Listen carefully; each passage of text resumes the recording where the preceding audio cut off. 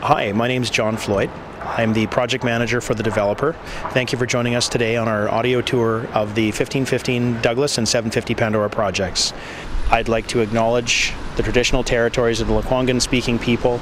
As we stand across on the south side of Pandora looking at the project, to your left you will see the 6-story 1515 Douglas building, and to the right you will see the 13-story 750 Pandora project. The exteriors of these buildings have similar elements in the sense that the lower 6 stories are clad in a combination of terracotta with zinc accent elements and a system of punched window glazing. The upper stories of 750 Pandora, to distinguish them from the lower stories, are clad in a high-performance unitized curtain wall system, which is an assembly of aluminum and glass that comes to the site essentially in blocks that are clicked into place on site for an incredibly fast and efficient installation process. My name is Kevin Welsh with Integro Group. I was working on the lead project management and the coordination of many of the sustainability features for the project. Looking at the site, if you had been here previously, what you would have noticed is that the site itself was largely a parking lot with a small, somewhat deteriorated building on site. What we've managed to do with our development here is produce what we call additional infill or density, which is a much desired thing in the downtown core and limits the need to develop and basically take away prime farmland or vegetation to support the offices and workplaces we need to work every day. The location itself is also very beneficial from a commuting perspective. When we look at both Pandora and Douglas, both are very good opportunities for transit. When we think about that in the context of our commute every day, we like to utilize connections like this in order to encourage people to avoid using their cars to get to work. What that ultimately contributes to is a reduction in greenhouse gas emissions associated with everybody's daily commute, and that speaks to the heart of what this project's trying to deliver with many of the measures that we'll discuss shortly. As we walk across Pandora towards the project, you will note that there are a collection of rain gardens as well as an integrated bicycle lane. Make sure to look both ways as bicycle traffic can approach from any direction. We'll start this tour by entering into the lobby of 750 Pandora. As we enter through the entry portal of 750 Pandora, you're experiencing a number of local finish elements. The floor is a Vancouver Island marble quarried out of Tassus. The walls are also clad in a local marble product. The andesite product cladding the exterior of the portal is a local product that was quarried from Haddington Island. This is also material that was salvaged from the existing Royal Bank building and repurposed as part of the mitigation strategy for the demolition of that prior building.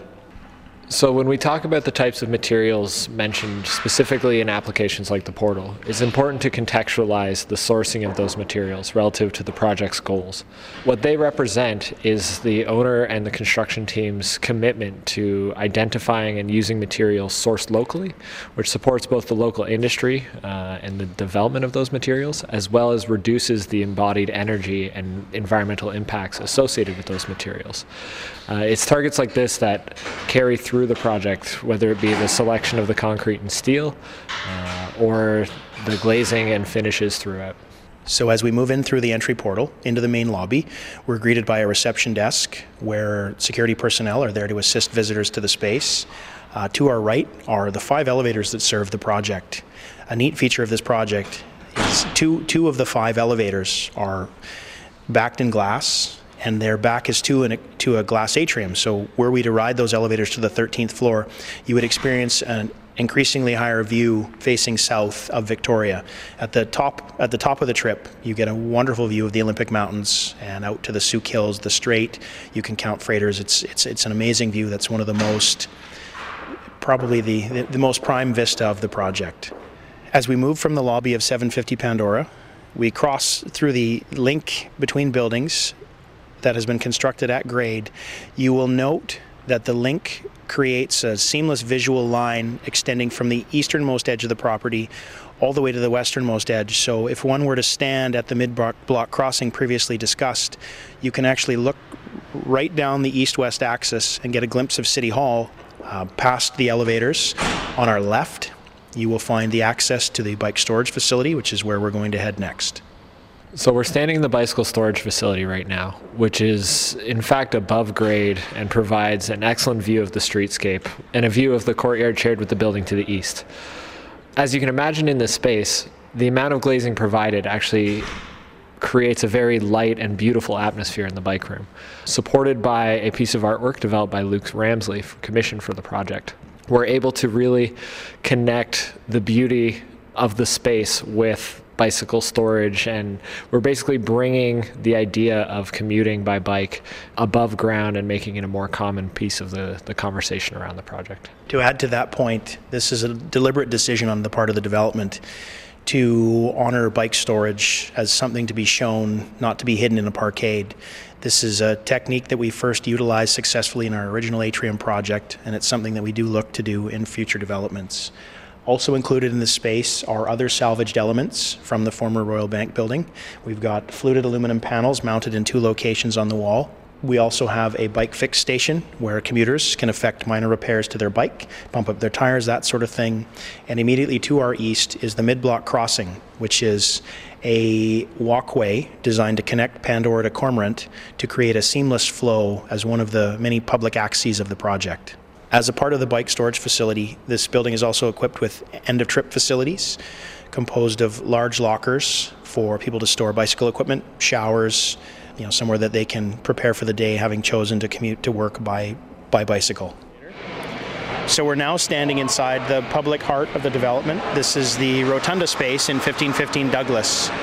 As you look up, you will note a glazed skylight supported by unique custom-designed wooden trusses.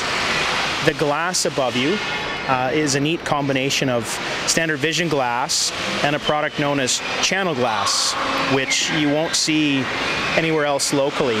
Its box shape allows for light to penetrate with a bit of a diffused effect. At grade, you're standing again on the quarried stone Vancouver Island marble product, and immediately in front of you, you will see 2 elevators that travel up and down in an open hoist way. Looking to the west, the glazing that runs from the ground level up to the skylight allows for excellent penetration of daylight deep into the building floor plate. What this allows us to do is reduce the amount of lighting we would otherwise provide were these traditional solid floor plates. It also provides an excellent view and pays homage to the historical City Hall, which is across the street. Also located within the rotunda are restaurant and coffee shop amenities with indoor patios designed to spill out and enliven the space at any time of year, so that it's cold outside, but people would like the experience of sort of a semi-outdoor space. Come in here, have lunch, have a coffee, enjoy some quiet time working on your laptop. Again, this is intended to be very much the public heart of the development. The interior of this space shares a number of finish elements with its sister building 750 Pandora. Designed by architect Frank D'Ambrosio and his capable group at D'Ambrosio Architecture and Urbanism, there is a desire to utilize, again, timeless and natural finishes. So you'll see a lot of stone, concrete, wood, as well as glass and aluminum. Where colors are used, they are used in an accent format only, and the natural palettes are allowed to create the sense of the space, giving it a very timeless and West Coast contemporary sort of feel. These materials also require less maintenance than traditional building finishes. What this allows us to do is invest less energy into the building as we maintain it over the life of the building. In turn, that further reduces the environmental impact of the construction as a whole. We have now exited the rotunda and are making our way down into the parkade to explore a few of the shared mechanical and supporting facilities of the building. So, coming out of the stairwell, we've now entered the parkade. If you take a look around, you'll notice a number of measures dedicated towards the building's larger energy-saving initiatives, as well as its support for high-efficiency vehicles like electric cars. If the parkade's not specifically busy right now, you'll notice that the lights themselves are actually becoming more active and brightening as you walk past them. This suggests that the motion sensors connected to each individual light are working effectively as a means of reducing the lighting when nobody's there and making sure that you still feel safe and secure and are able to utilize the parking accordingly. When we look to the south of the parkade, we can see a long, expansive wall filled with electric vehicle charging stations. Of the cars plugged in there right now, these vehicles support a reduction in gas relative to what we would typically see in our vehicles. And by providing the infrastructure here, what the development does is supports people's choice and opportunity to choose electric cars when purchasing their vehicles. It's programs like this that incentivize the use of high-efficiency vehicles over the traditional car, which is the type of larger, more holistic sustainability measure that we might see with this development. To add to that thought, this building has also been designed with the ability to expand charging capacity, as it is our view that electrical vehicles will make up a larger percentage of the vehicle market in the coming years.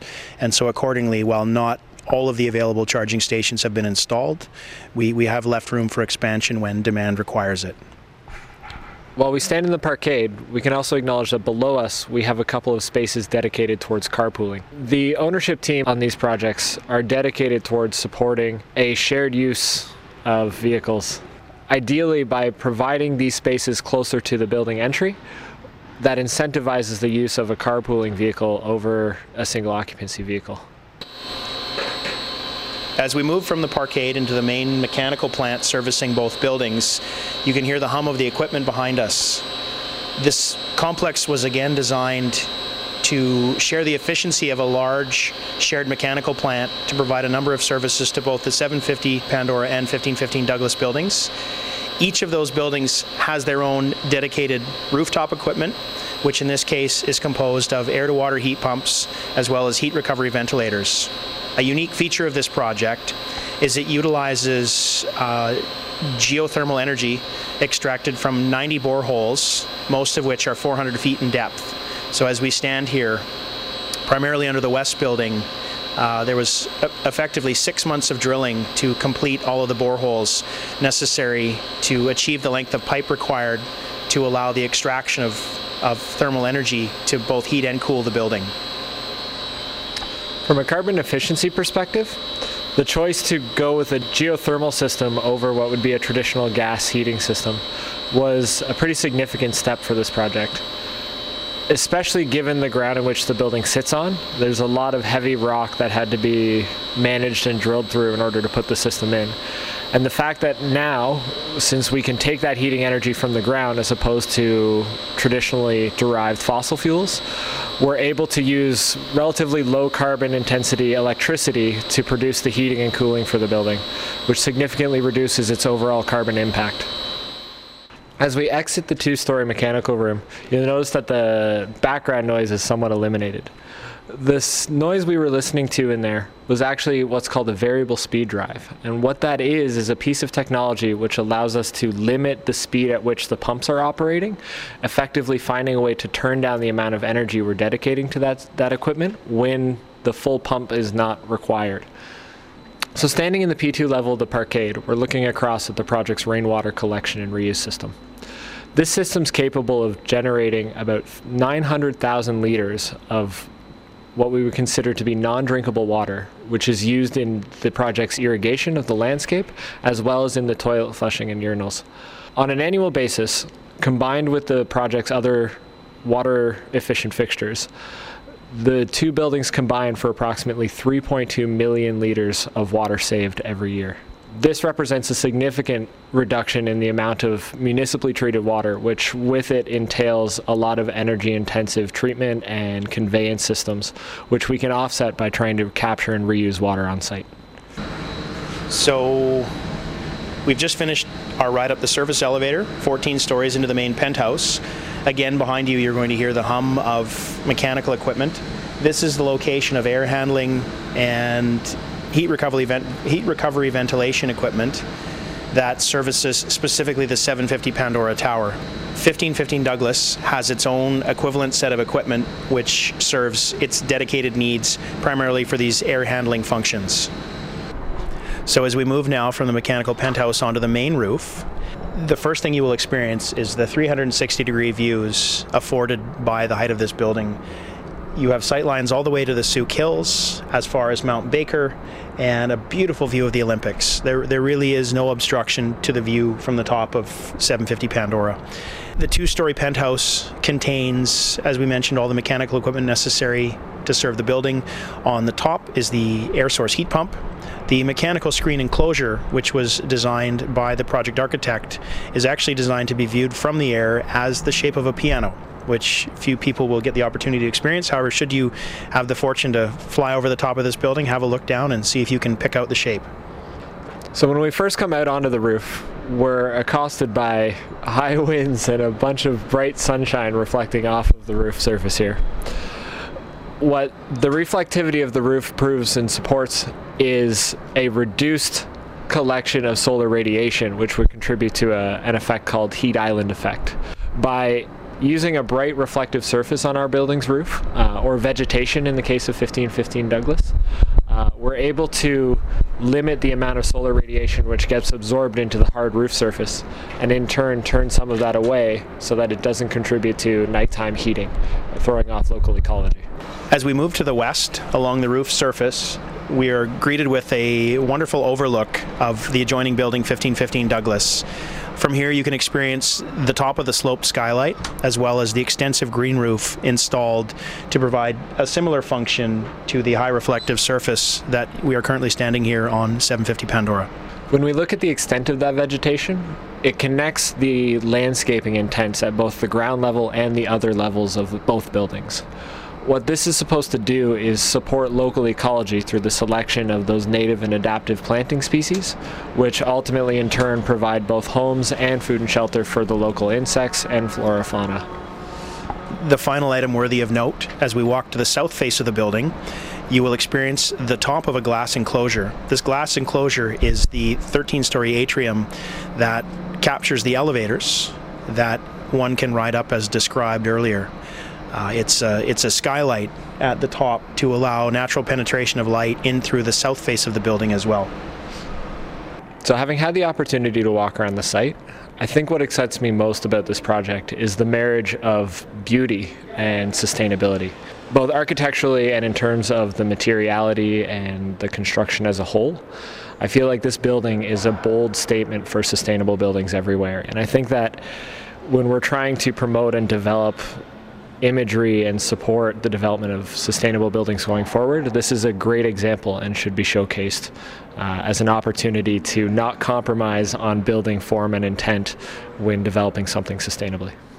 In closing out the tour, I think the aspect of the project that has meant the most to me personally is, again, re-enlivenment of an underutilized urban site, and in particular one in such an important context to the city, proximity to City Hall, and to bring in now a significant segment of well-paying jobs that can contribute to the local economy, can support local businesses, can support the need for local housing, and again, to build on what Kevin has said, the ability to build sustainable buildings, leading-edge buildings, without compromising occupant comfort or the aesthetic quality of the buildings. That really is the exciting challenge and the piece that I've appreciated most about this project, in addition to the ability to work with so many amazing trade, design, and municipal partners in bringing this through to fruition.